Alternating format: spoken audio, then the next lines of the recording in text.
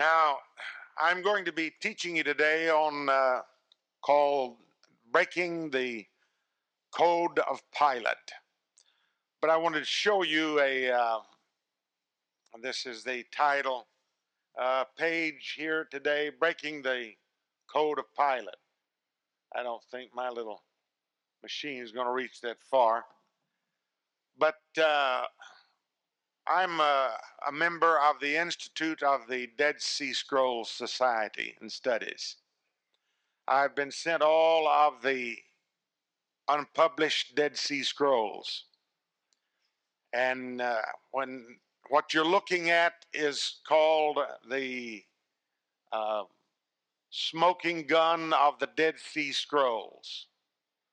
That's what was kept hidden for 40 years until University of Berkeley, they began to bootleg into it. And the man over the Antiquities Department in Jerusalem was manic depressive and an alcoholic. Anyway, finally, when they were able to get them, they began to send them out to as many people that could work with them as they could. And so whatever I find, I cannot publish. I have to send to them. But the good thing, whatever someone else finds, I get it first. So you're looking and it just looks like a lot of Scrabble, but you see a little smudge place up there. It's not showing up real well. That reads right there, Mixat Machas HaTorah. And that means the important works of the law. Now, why this was the smoking gun is the Jews disliked Paul. One thing they said was Paul fought a straw soldier, that the Jews did not say that the law saved you, that you kept the law, it saved you. And Paul taught often it is not the works of the law that saves you, but it's the grace of God.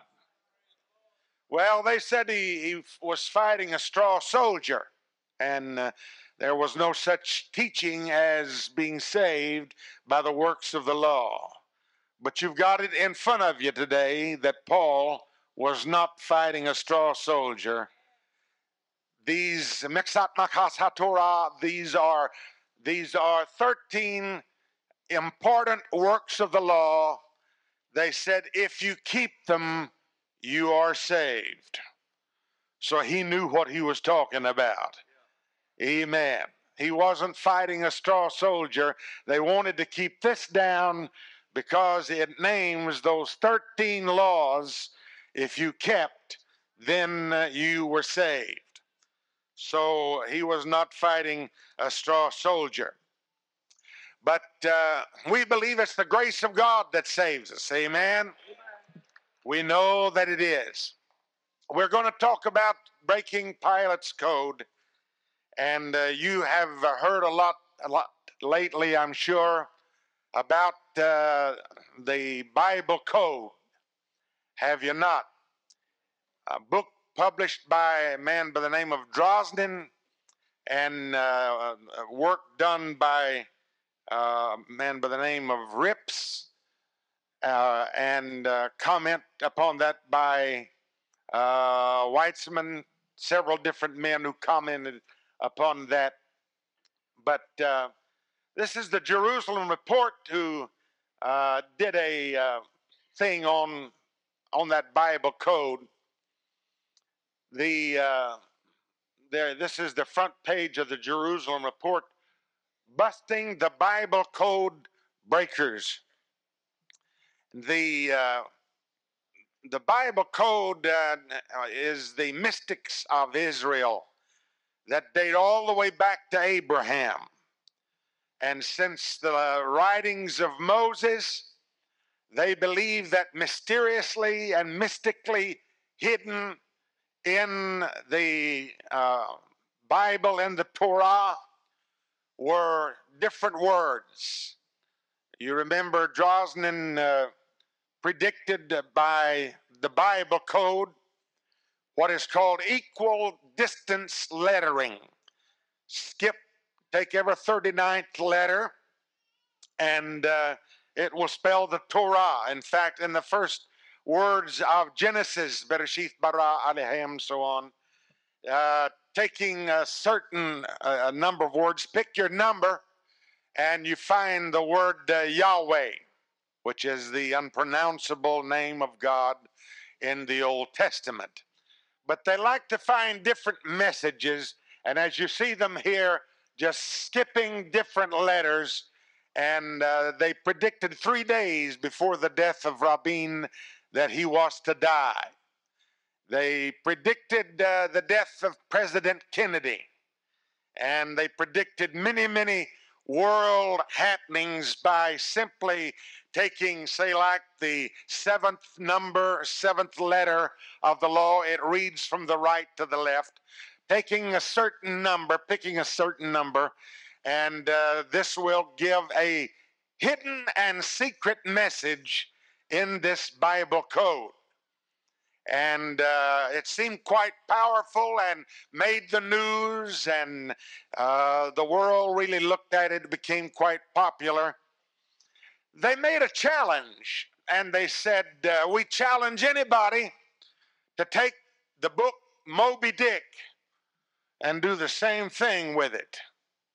Well, there was a mathematician in the University of Australia by the name of Brandon McKay who took the book of Moby Dick and found where, 13 world leaders where their death had been predicted in the book of Moby Dick. In the book of Moby Dick, predicted 13 world leaders and their death, proving, he said, that if the text is large enough, you can do anything. So that's what this is about, busting the Bible code breakers, showing you that there was nothing to it. But this science, they called it, by the Kabbalists, they are the mystics, was at its strongest point at the time that Jesus was on the earth. And he had to deal with it, and I'll show you how he dealt with it. And it is amazing. But let me read scripture to you first, if I may. We're going to talk about breaking the code of Pilate, something very unusual that is said here. And we read from John 18 and 33 through 36. Therefore Pilate again entered into the praetorium and called Jesus and said unto him, Are you the King of the Jews? Jesus answered, saying this from him, are you saying this from yourself, or have others told you about me? Pilate said, I am not a Jew, am I? Your nation and the chief priests have delivered you to me. What did you do? Jesus answered, My kingdom is not of this world. If it was of this world, my attendants would have struggled that I should not be delivered by the Jews, but now my kingdom is not from here. It is my own translation from the reading of the Greek. But looking at John 19, if you will, and verse 19, we see another writing. Translate it directly, if I may, for you. And Pilate wrote a title and put it on the cross. The writing was Jesus of Nazareth. I would like to correct that. That's my own mistake. It is Jesus the Nazarene, the King of the Jews. And this title then read many of the Jews, for the place where they crucified him was nigh to the city, and it was written in Hebrew, Greek, and Latin. Then the chief priest of the Jews, or they said the chief priest of the Jews to Pilate, Write not the King of the Jews, but that He said, I am King of the Jews. Pilate answered, what I have written, I have written. And I want you to notice his commitment. What I have written, I have written. Everybody say amen. Amen. You may be seated. Pilate's personal conviction relative to Christ has always been an intrigue to me. I personally believe that he was convinced that Jesus at least was King of the Jews and that he was extraordinary. He asked Jesus 3 times, are you a king? And as you saw, Jesus said, now, are you saying this from yourself, or did others tell it to you? Pilate said, I'm not a Jew, am I? He expects a negative reply. The Greek tells you whether it expects a negative or a positive reply. He said, it is your own people that are accusing you. I am not a Jew. But he kept asking him 3 times, I told you. He says, are you a Jew? Once he said it this way, you are really not. The word is ukun. It is what you would call a positive negative. He actually expected Jesus to say, I am the King of the Jews, by the way that it was written in the Greek. And Jesus answered, my kingdom is not of this world. If it was, my attendants would have fought to prevent the Jews from taking me. And then he told Pilate something very strange. He said, therefore, an inferential, those who delivered me to you have a greater guilt than you do. You must remember that Pilate's wife had told him previously, have nothing to do with this just man, for I've suffered many things because of this man. Pilate brought him out to the Jews 3 times as well and said, I find no fault in this man. And of course, they said, well, if you are not going to do what we say, you are not a friend of Pilate. At one time he brought him out and he said, look, this is your king. And I believe he really meant what he said. And the strangest thing, the Jews who would never claim any king said, we have no king but Caesar. At that moment, they were willing to accept Caesar over Jesus Christ. And but he presented them to them, but Pilate wrote a title. And I was following the King James when I wrote that Jesus of Nazareth, but the article is there really. It says, the title says, Jesus the Nazarene, King of the Jews. And to make it where it would be understood, he wrote it in 3 languages. He wrote it in Hebrew and in Roman or Latin and in Greek. Nobody said anything. Greeks didn't say anything. Romans didn't say anything.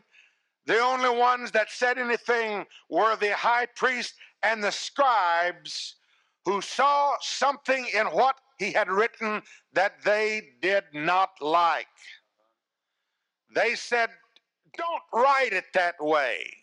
Change the wording some way and we will accept it, because they had been told several times by Pilate, this is your king. But it was the way that Pilate wrote it and the way that you write it in Hebrew, and then they, being familiar with the Bible code, found something in it that they did not like. And I'm going to show you what they were looking at when they looked at the words Jesus the Nazarene. the King of the Jews. And you got to remember that this reads from the right hand to the left hand. And they were studying, I believe, that there was no problem as far as just saying he was the King of the Jews. In fact, they said, write it, I am the King of the Jews. Any way that you can do it to change the wording, because the way that you have worded it does a very strange thing. At the top, you have the word Yeshua, HaNazarah, Vumelech, Ha-Yehudim. Jesus, the Nazarene King of the Jews. But let's go back to the first one and take the first letter is a yod. Bring it down. Keep the same picture up there. Bring it down. The first letter on the right is a yod. That's a comma. Just like a comma. You remember Jesus said, not one jot or not one jot or tittle of the law will pass away. The word is not one jot, the smallest letter in the Hebrew alphabet. That's it right there, the first one. The tittle is a titlos. It is the little curlicue on the top of the letters, a little decoration.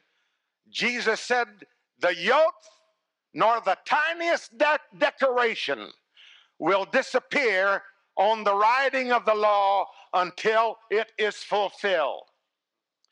But the first letter on the right is a yod, the next one is a hey, and the next one is a V or a B, depending on whether you're Ashkenazi or Sephardi, and the next one is a hey.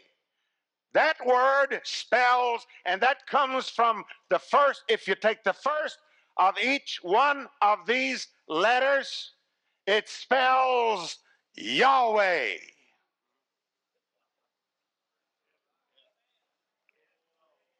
Change it any way you want to, but when you write it this way, you are calling him Yahweh, the God of the Old Testament. And that's what they did not like. Amen. They said, do it anyway. Say, I am the King of the Jews. That'll change it. But when you put it this way, we don't want you to write it like that. That was hurting their feelings, because that was the name of the God of the Old Testament. Amen. But Pilate said, what I have written, I have written. You have two perfect tense, gegagratha, and it is emphatic. He wrote it so it would be emphatic. I am not going to change it one bit, because Pilate understood what they were reading, that he was saying, this is Yahweh. Amen. And he says, what I have written, I have written. So we're going to talk about breaking Pilate's code today. Amen. I'm asking you, if you want to break the code of Pilate, or if you're willing to say what he said, what I have written, I have written. Praise God. Thank God. How many believe that he is not only the King of the Jews, but he is Yahweh of the Old Testament? Praise God. Just leave that up there. If you just leave it up there if you don't mind. I'll be referring to it again in just a little bit. Amen. John the Baptist told them on the river. He said, the prophets prophesied. He said, I am the messenger. I will send my messenger before your face, and he will prepare the way of Yahweh. The word Lord is Yahweh. Now the Jews say it is the unpronounceable name of God. As you can see, it is only 4 consonants. The vowels were not added until the Masoretes, and that was years later. But they took those four consonants, or those consonants, and they said, we don't know how to pronounce the name of God in the Old Testament. And they worship a God whose name we do not know, the unpronounceable name. The only reason that you have, and in the King James is Jehovah, really more correctly Yahweh, is to take the vowels that belong under the word earthly Lord, Adonai, and put those same vowels under, they're just little dots and dashes, and put those dots and dashes around this tetragrammaton. That you see on the bottom is called the tetragrammaton, or 4 letters, 4 writings. Put the vowels of Adonai, earthly Lord, underneath the tetragrammaton, and you come out with Yahweh. I was attending a Sephardi Hebrew class. I had Ashkenazi earlier in school, but in every class, the rabbi would say, we do not know how to pronounce the name of the God of the Old Testament. The only way we know how to pronounce it is to take the vowels that belong unto Adonai, put them under the tetragrammaton, and you come out with Yahweh. And I would agree with him every time that he taught. He couldn't stand it any longer. He come to me knowing what I was and who I was, and he said, MD, he said, I see that you agree with me on my assessment of the tetragrammaton. I said, I agree with you. He said, how can you do that? I said, because I do not believe there are 3 persons in the Godhead. I believe there is only one God. Amen. He said, how is it that you believe it? I said, what is your abbreviation? They will not write out the full 4 or the tetragrammaton. They will not write it out. It is too holy. There are some words that are called sacra noma. That means they are too holy. And as I told you yesterday, that when you spoke or you just said Yah, which represented their abbreviation, you kicked the dust of your feet and you stepped aside, because the place where you spoke that was holy ground. That's why they are before the Wailing Wall and they are in constant movement, is because they are constantly invoking the name of Elohim Adonai. Amen. And so they are moving. They got to be moving. Praise God. Praise God. That's why before the throne in the book of Revelations, that the angels are never still. Amen. Ezekiel described them running like torches of lightning round and round the throne. They are never still, day or night. They're running around because we are saying holy, and they are saying, this is what they say, holy, holy, holy, Lord God, amen, Yahweh Elohim, thank God, holy, holy, holy, Yahweh Elohim, thank God, you are holy, and they don't quit saying it day or night. But that's the reason that the Jews move so much when they're praying at the Wailing Wall. Well, he asked me how that we see Jesus. And I said, I'll tell you, what is your abbreviation for the tetragrammaton? He said, take 2 yods, that first letter, and put a shva underneath each one of them. A shva is 2 dots, one over the other, and it is pronounced Yah. And when they pronounced the word, they would not say Yahweh. They would say simply Yah. What is his name in the Old Testament? Yad Tzidkenu. The Lord is our righteousness. Thank God. We would say Yah Shalom.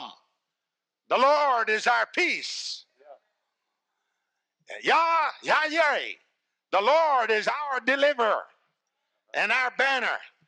Put Yah in front of it. I asked him, I said, what is salvation? How do you say salvation? He said, Shua. I said, we worship Yahshua, Joshua. Thank God, which is translated through the Greek into English as Jesus. His name is no mystery to us. We know what his name is. He is no longer Yah-Sidkenu. He is not just now Yah-Shalom, but Yah has become salvation. Thank God. Amen. And the angel said, you're going to name him Jesus because he is going to save his people from their sins. Hallelujah. Hallelujah. There's a lot of people named Jesus in the day and before the day of Jesus. If you read in the book of Hebrews, you'll read a strange thing. People said we ought to just read the King James and nothing else. Well, when you read the King James, in the 7th chapter, it says, if Jesus had given them rest, then they would not have waited or been promised another day of rest. We would not have looked for another. Actually, they meant to say if Joshua had given them rest. But because the writer of the book of Hebrews could not read Hebrew, he read Greek, and he translated from the Septuagint, which is a Greek translation of the Old Testament 250 years before Christ. He did not translate from the Hebrew. He translated from the Greek. That is the reason that you have the word. If Joshua had given them rest, talking about Israel in the old day, then we would not have expected another. But for that reason, you have that difficulty in translation. You know where it talks about, it says he makes his ministers flames of fire and winds, his ministers as winds. He is translating from the Greek. The original Hebrew says he makes flames of fire his servants, and he makes winds his ministers. Praise God. It means that God can take anything in the world and make an angel or a servant out of it and make it do his will. Amen. But they said, just change that a little bit and it'll be all right, because they knew what Pilate had written up there. Just take the first letter of each word and you've got the God of the Old Testament. And he said, I'm not going to change it. What I have written, I have written. Praise God. And I'm echoing that today. What I have written, I have written. Hallelujah. I believe he is the God of the Old Testament. Thank God. The Old Testament, he says, I am the Almighty. In Revelation, Jesus is called the Almighty. He is never called, you never read about the Son of God. After the 3rd chapter, you read about a Son of Man. But the Son of God, after the church is gone, it's never called the Son of God anymore. After that, he is called Alpha and Omega, the beginning and the ending, the first one and the last one. Thank God. He is called the Almighty. And there is in the word Panter Quotor, there is an exclusiveness built into that word that means it excludes everybody else. There is no other mighty. When he says, I am the Almighty, it means there is no other mighty. One preacher says the devil is almighty. He saw the consternation look upon people's face, and he said, but the Lord is mightier than he. It doesn't take a real smart man to know that there's nobody mightier than the Almighty. Thank God. I believe that God of the Old Testament took upon himself the form of a man and walked among us. I believe what Pilate was seeing, he came back in after the third time and he said, "Where are you from?" Something strange is going on here. Jesus said, "My kingdom's not of this world." He had to straighten it out. If it was of this world, my attendants would have fought to prevented me from being taken by the Jews, but my kingdom is not of this world. Where are you from? But I believe when he rode up there, Yeshua HaNazaran and Melech HaYehurim, that he was saying that he was Yahweh of the Old Testament. Hallelujah to God. I don't believe there are three persons in the Godhead or in God.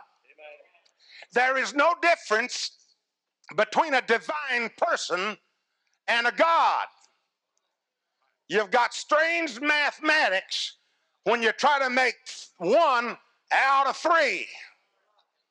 That's strange mathematics, especially when you say they are divine persons. There was only one God. Thank God, who took upon himself. He was the Father in creation. He became the Son in redemption. And he is the Holy Ghost in emanation in the hearts of his elect. Oh, hallelujah to God. He said, when you see me, you see him.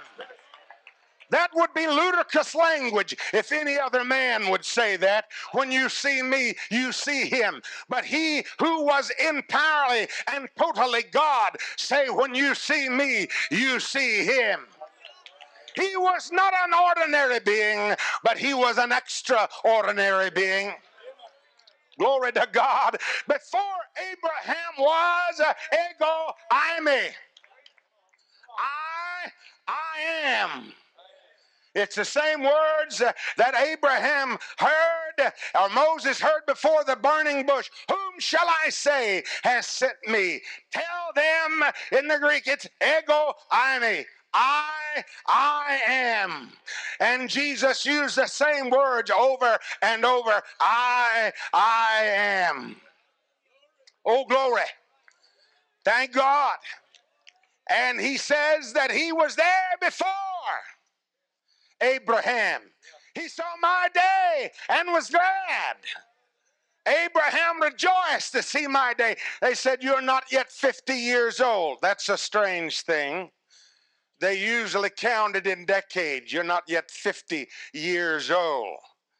A lot of folks think that would put him in the 40 age bracket. We think 33 and a half years. I won't argue the point. But they said, you're not 50 years old. How can you say that Abraham saw your day and was glad? He said, I'll tell you, before Abraham was, ego eimi. Thank God. That one that was in the burning bush was there. And I am that one that was in that burning bush. Oh, hallelujah to God. I am not ready to change what I have written. I have preached for years that Jesus is the Almighty God. Somebody says it's in semantics. You know, let's just join up with everybody else. It's all in semantics. It's just the way that you say it. Well, that's what they told Pilate. It's just in semantics. Just say, I am the King of the Jews, and we'll be happy. And he said, what I've written, and I'm not going to change on your behalf. I don't care whether you call it semantics or what you're going to call it.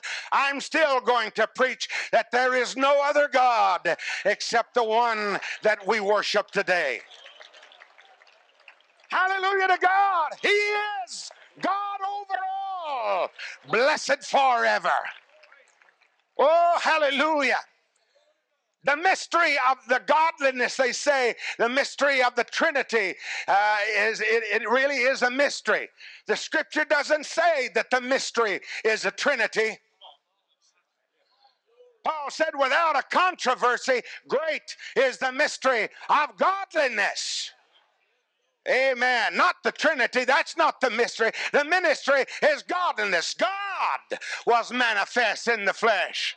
Believed on the Lord, preached on the Gentiles. Thank God, received up in the glory, gave gift to men. That's the mystery, how that one God came down and became a man and walked among us.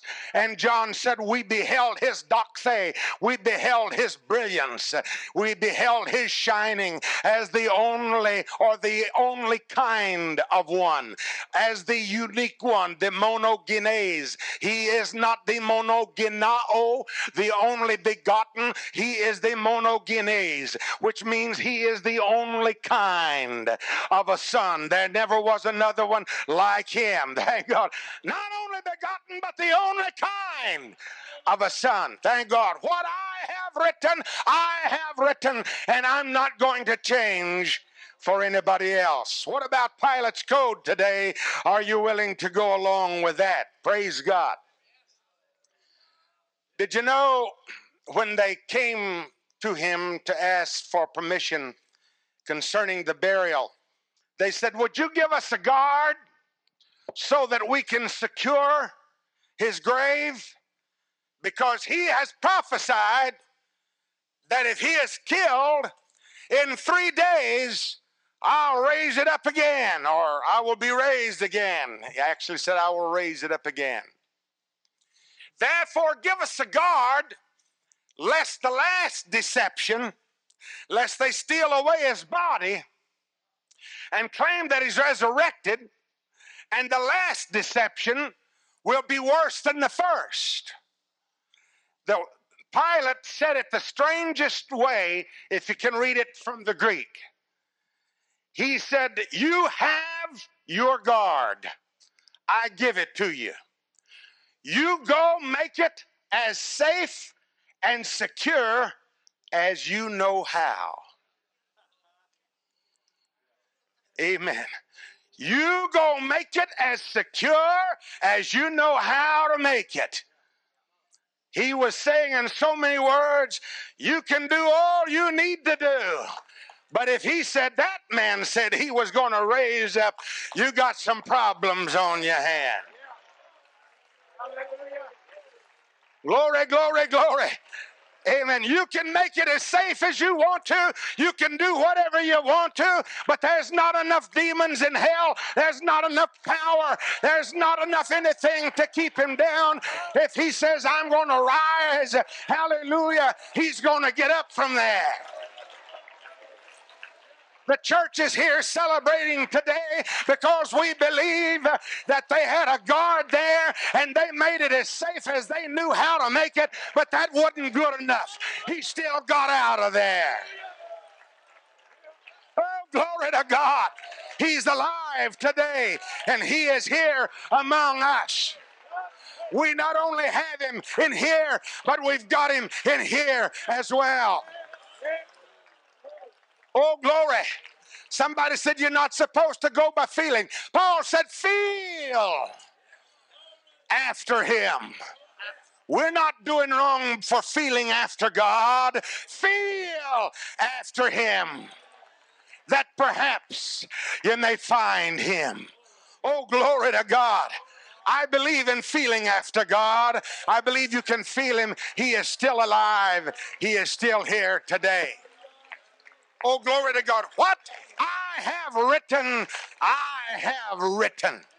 You make it as safe as you know how to make it, but he's still there. You say it like you want to say it, but he is still God over all. Blessed forever. Can we praise him a little bit today? Amen, amen, amen, amen, amen, amen. Hallelujah, hallelujah, hallelujah. You may be seated. We need to continue the conviction of Pilate's code. And that is what we have written, we've written. It's no time to change now. It's no time to wash out lines now. This is not the day and the hour to say, all right, it's just a little semantics, we'll join up with you. This is not the time to say, oh, it doesn't make any difference. We'll baptize you. Either way you want to be baptized. Amen. That's not the way we do it. There's a lot of people that's going to that today that used to be Jesus' name, Holy Ghost, one God, tongue-talking people. Amen. In order to fit the crowd, they're saying we'll baptize you either way. It's a matter of semantics. But I believe there is only one name under heaven given among men whereby we must be saved. That at the name of Jesus, every knee should bow. All things in heaven, all things on earth, all things that are under the earth. There is only one name. Hallelujah. What name is it that is efficacious in baptism? You may be seated. They knew the secret. He said, I'm not going to, what I've written. That's going to stay there. He is Yahweh. He is the God of the Old Testament. And there's many ways to prove it. But they said, you are not a friend to Caesar if you don't allow him to be crucified. Pilate allowed him to be crucified, but he would not allow the change of the title, because that was his own right and his personal belief that the code meant that he was the God of the Old Testament. But when they said, you are not a friend, that caused him to want to kind of shift and to allow him to be crucified. Somebody said, do you think Pilate will be saved? It's not for me to say. All I can tell you about what Jesus said is, your condemnation will be less than their condemnation, those that delivered me to you. I don't know how much is meant in that, but I'm going to tell you there's going to be a lot of condemnation on people who used to preach the gospel. And because it has been said you're not going to be a friend to this one or that one or the other, they have changed their code. Amen? I don't believe in changing it for anything or anybody in the world. Praise God, praise God. Did you know there are people that are willing to dismiss almost entire chapters of the Bible in order to gain friendship with the rest of the world? Amen. They'll change. They say, they'll go along and say, you're Pharisees. Some of those who used to be with us are now calling us a Pharisee. And they wouldn't know a Pharisee if he was to come up and hit them with his phylactery. They don't know what a Pharisee is. A Pharisee is not one who holds for the law and the letter of the law. Jesus said, you praise me with your lips, but your hearts are far from me. Do you know where he's quoting from? He's quoting from Isaiah.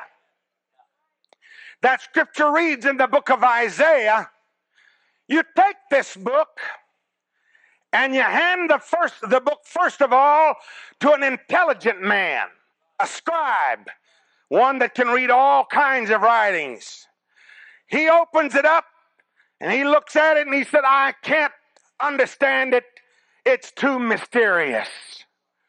They were Kabbalists. They believe in the mysticism. It's a sealed, they said it's a sealed book. So Isaiah said you take the book and you hand it over to a man who is illiterate.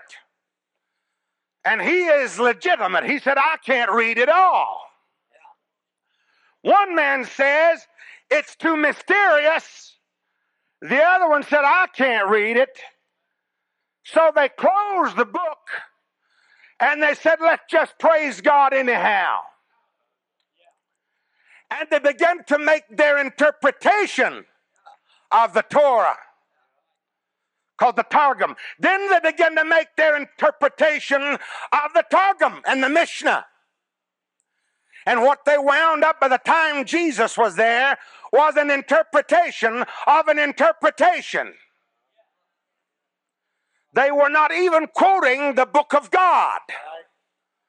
A Pharisee is one who does not quote the book of God or the Torah.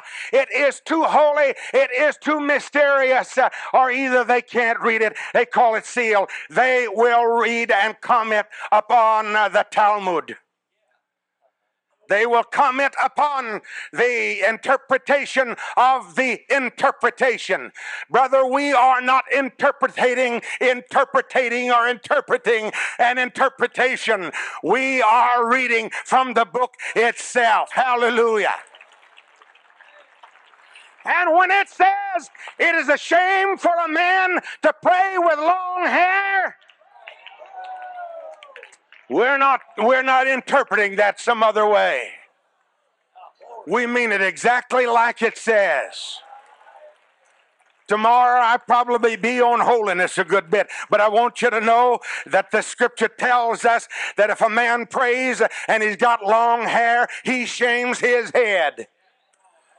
And he just gets through telling you that his head is Christ. But a woman praying or prophesying, let you know that a woman can prophesy. A woman praying or prophesying with her hair cut, come, with her hair cut, she shames her head, and that head is it shows the order of divine series. God is the head of Christ. Christ is the head of man. Man is the head of woman. What that scripture does and what you're doing when you pray in the correct order and like you're supposed to, you're showing God you believe that He is the creator of all things. Don't call me a Pharisee because I opened that book and it tells me how I ought to be living. We've got Bible for everything we preach. Hallelujah.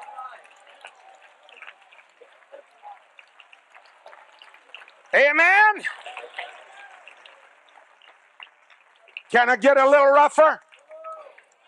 I am a little bit disgustipated with some of our preachers that will not try to get into the heavier teachings of Paul because they are saying within themselves, it's too hard, it's too difficult, it's too mysterious. We've got to quit playing around in the shallows. I preach holiness in a lot of different places, showing you how that the matter of hair is not a matter of being equal or better or one gooder than the other. It shows the order of creation.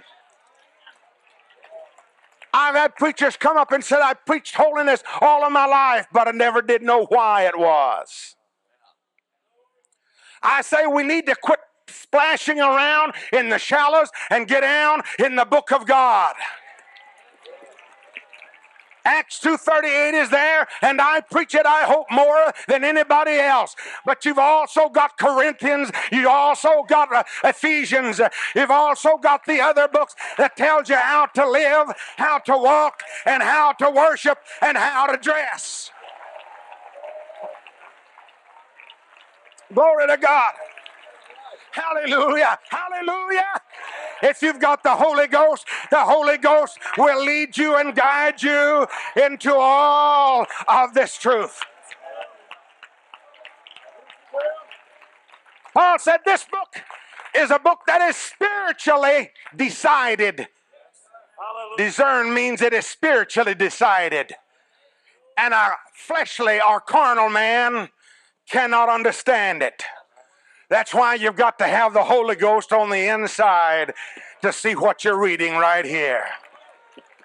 Thank God, but when you get that Holy Ghost, you start opening this book and everything start opening up together. Hallelujah. I'll tell you this much. I'll read it for the rest of my life, and I'll never find out all about it that is there to find. Every time I read it, I find something new about him, because he is the eternal wonder. Hallelujah. And he is omniscient, and his word is for everlasting. Oh, glory.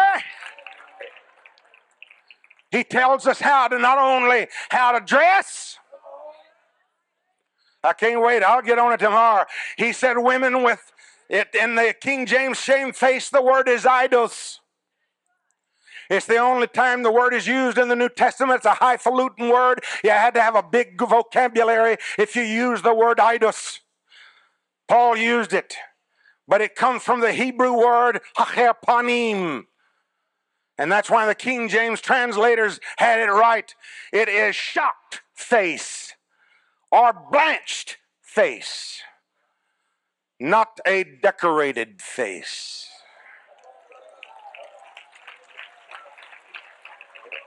Amen.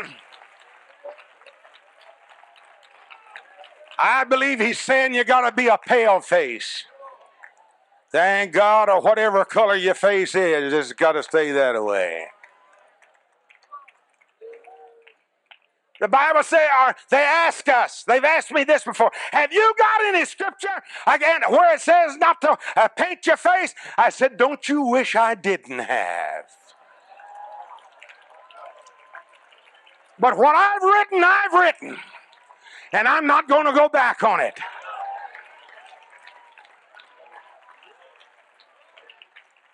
Enoch was quoted by both Jude and Peter. And Jude tells that the fallen angels called Nephilim come from the Hebrew word nephal, which means to fall.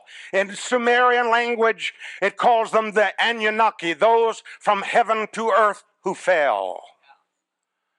The book of Enoch says it was the fallen angels that taught men how to make weapons of war and taught the women how to paint their face. Painting the face goes all the way back to the earliest civilization. Some preacher called me not long ago and said, are you pushing for the acceptance of the book of Enoch into the canon? I said, I don't have to. Peter and Jude both quote it. Amen. Did you know Jude said about that particular scripture of the fallen angels, where it says, these defile the flesh? The word is maino. These paint the flesh. We got scripture for it. Hallelujah to God. And I'm not reading from an interpretation of an interpretation. I'm not a Pharisee. I'm a Holy Ghost, Jesus name filled apostolic that believes every word in this book is true. I believe we're going to be judged by this book. I believe we need to know every bit of it, every page of it, every letter of it, and we got to try to qualify on every bit of it. Hallelujah, hallelujah, hallelujah. Oh, yeah, it's there. It's there. Where it says, don't defile, these defile the flesh. It means these paint the flesh. Just as clear. The only time the word is used, but that's exactly what it means. What I have written, I have written. But you are not a friend to somebody else if you don't go along with this. That's just as sad as it can be. If I am the only man left, I'm like Elder Gidrose, and I find one more man that believes this exactly like I do, I'm going to put my arm around him and say, here's the New Testament church.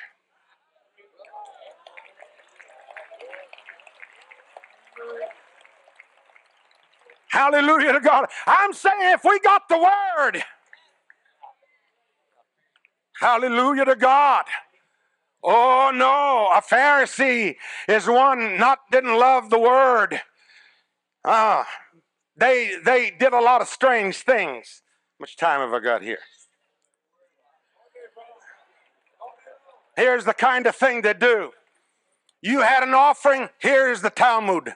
The Talmud is a commentary that'll reach from here to over yonder. All the little tiny minute things that you had to do. You had an offering, you brought it to the temple, and you just threw it at the offering pan. I've seen folks do that. Amen. They took up an offering in the dark last night. I don't know whether I gave 100 or a 1. Amen. But the Talmud says, wherever that money lands, you got to get your measuring stick. And you got to measure from that money to whichever pot it's closest to. If it's for the tabernacle or the temple, if it's near there, it goes in that pot. But if it goes to that offering for the poor, you put it in that one. That's the Talmud. That's commenting upon it. I trust that it'd be all right for me to mention this here today. There has been a lawsuit against the university at Brown University, a professor teaching the Talmud. And he was sued for sexual harassment simply by quoting it. And I'll not be specific, I'll not be very plain, I'll just tell you how he says it, and how the Talmud says it. A man falls off the top of a building, lands on a woman, etc., etc., etc., to decide what kind of a situation you've got there. Suing him for sexual harassment. That's how close the Talmud comes. That's not in the book. It's because they said we can't understand it, and because we can't understand it, we're going to just praise God anyhow. Have you heard those words? Let's just praise God anyhow. It don't make any difference what you look like. It don't make any difference what you say. Let's just praise God anyhow. But what I have written, I have written. You can take him and you can make it as sure as you can make it that he won't get out of that ground, but you're not going to change what I put up there at the head of that cross, that this is the God of the Old Testament. Hallelujah, hallelujah, hallelujah. What I have written, I think we ought to say it together. What I have written, I have written. Praise God. There is no way that we can dismiss entire Scripture. We were talking to someone about gray areas where the Bible doesn't say. Paul says, to the man, I have not a commandment, but I speak my judgment as by permission. He said it himself. But to the virgins, I have a commandment. Amen. To one, I have word from God. On the other one, I don't. But it is that you be faithful. I believe we ought to qualify what I'm saying or what the book is saying. But I'm going to ask you one question that Paul asked of the church. What fellowship does light have with darkness? The word in Greek is actually, what is the common denominator between light and darkness? What is the equation to where light ceases to be light and starts being darkness? What fellowship has Christ with Belial, which is the Lord of flies? It's the lowest god on the totem pole. The Lord of flies. What fellowship has Christ with Belial? Paul says, I'm writing not that you don't have just complete company with the world, because otherwise you'd have to get out of the world. But he said, I'm writing about fellowship. Praise God. You know what fellowship is? That's when a bunch of people can get together and they can all enjoy the same thing. They believe the same thing. They're saying the same thing. What fellowship is there between light and darkness? First of all, he says you decide things this way. If a man invites you to go to dinner to eat, you sit down and begin eating and don't ask any questions. What changes the situation? The situation changes when he gives you a little bit of information and he says, did you know that the meat that you're eating was sacrificed unto idols? Paul says, stop eating. Amen. All that makes the difference is a little bit of knowledge. I can't have that man thinking that I believe in eating meat that's sacrificed to idols. Paul said because the next thing he does, he sees you sitting in an idol's temple. One thing leads to another. The world and the devil can't just see you going a little way. They got to take you all the way. I've heard that there are preachers who have apologized to the women that they ever preached holiness. Why should I believe him now if I couldn't believe him then? Praise God. Amen. If a man says I was wrong then, but I'm right now, how do I know that? The only way I know is to pick up that book and say, what I have written, I have written. I haven't changed my gospel. I haven't changed my gospel since I was a 12-year-old kid and I received it at a Holy Ghost altar. Hallelujah to God, I haven't changed it. I believe you still got to walk right, talk right, live right, and spit white. Oh, hallelujah. Hallelujah.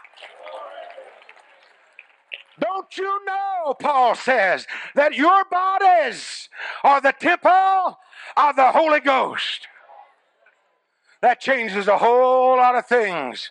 All you got to know is how careful you treat the temple. You do certain things before you enter in. I am careful what goes into this temple. I am careful, little eyes, what you see.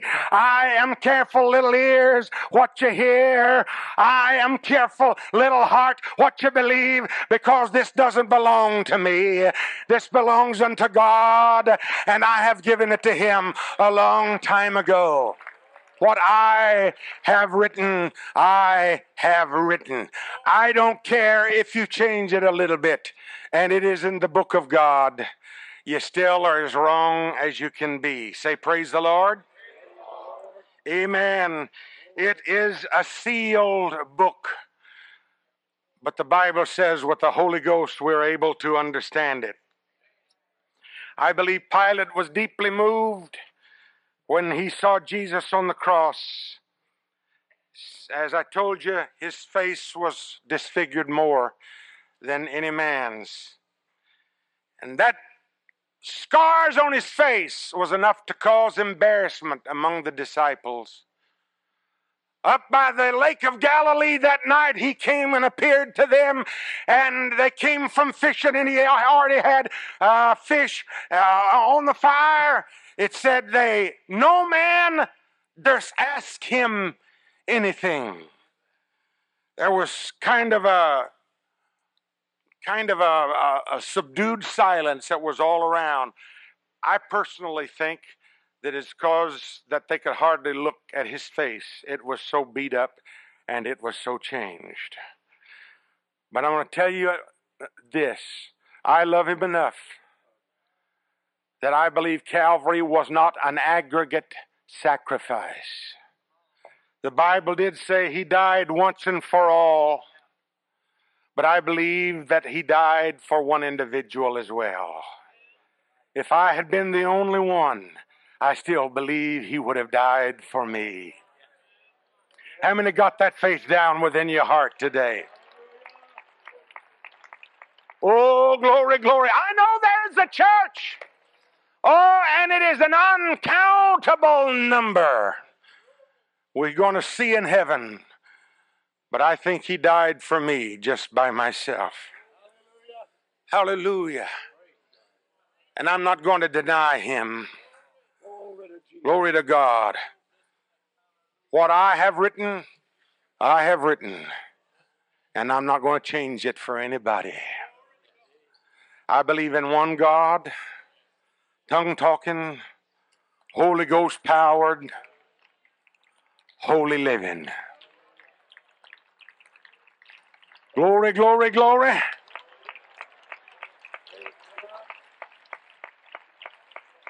I believe your fellowship ought to be with the church of the living God. I have nothing in common with people who preach other things. Say they're nearly right. You can be almost plumb, but not quite hardly. But that doesn't make me any difference. I've already preached it too many times to back up now. I'm like Paul. Why are you breaking my heart? Don't go up. And he said, I am not only ready to be bound in Jerusalem, but I am ready to die in Jerusalem. How many here today are ready to die for the gospel that you've got down on the inside?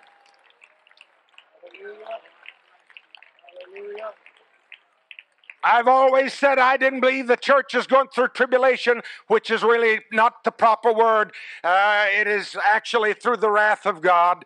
I've always said that we were not going through that. But I don't know how much we may go through with. I don't know how much before the end is here we may go through with. But I'm going to tell you right now, what I've written, and it's going to stay up there. Hallelujah, just like it is until Jesus comes. Glory to God. They took Michael Servetus. They were going to burn at least one Christian, and they asked him to recant his baptism and his belief that Jesus was God.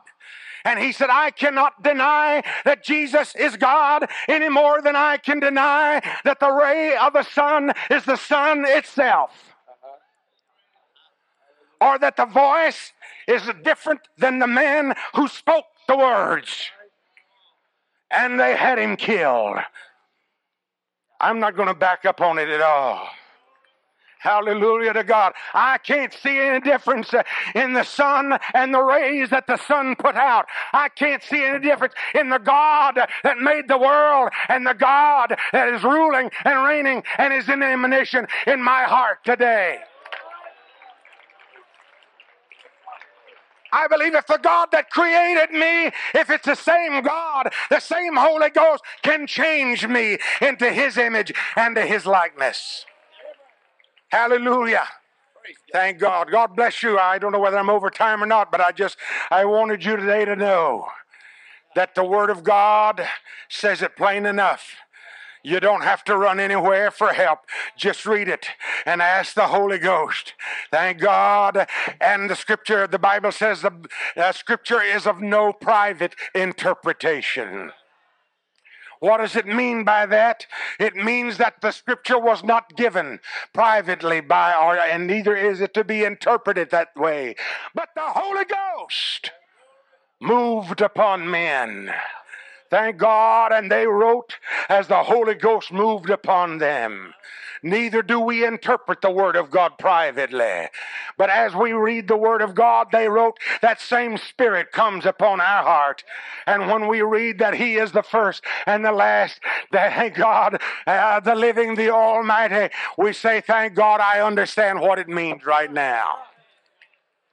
How many believe you understand who He is and what He is today?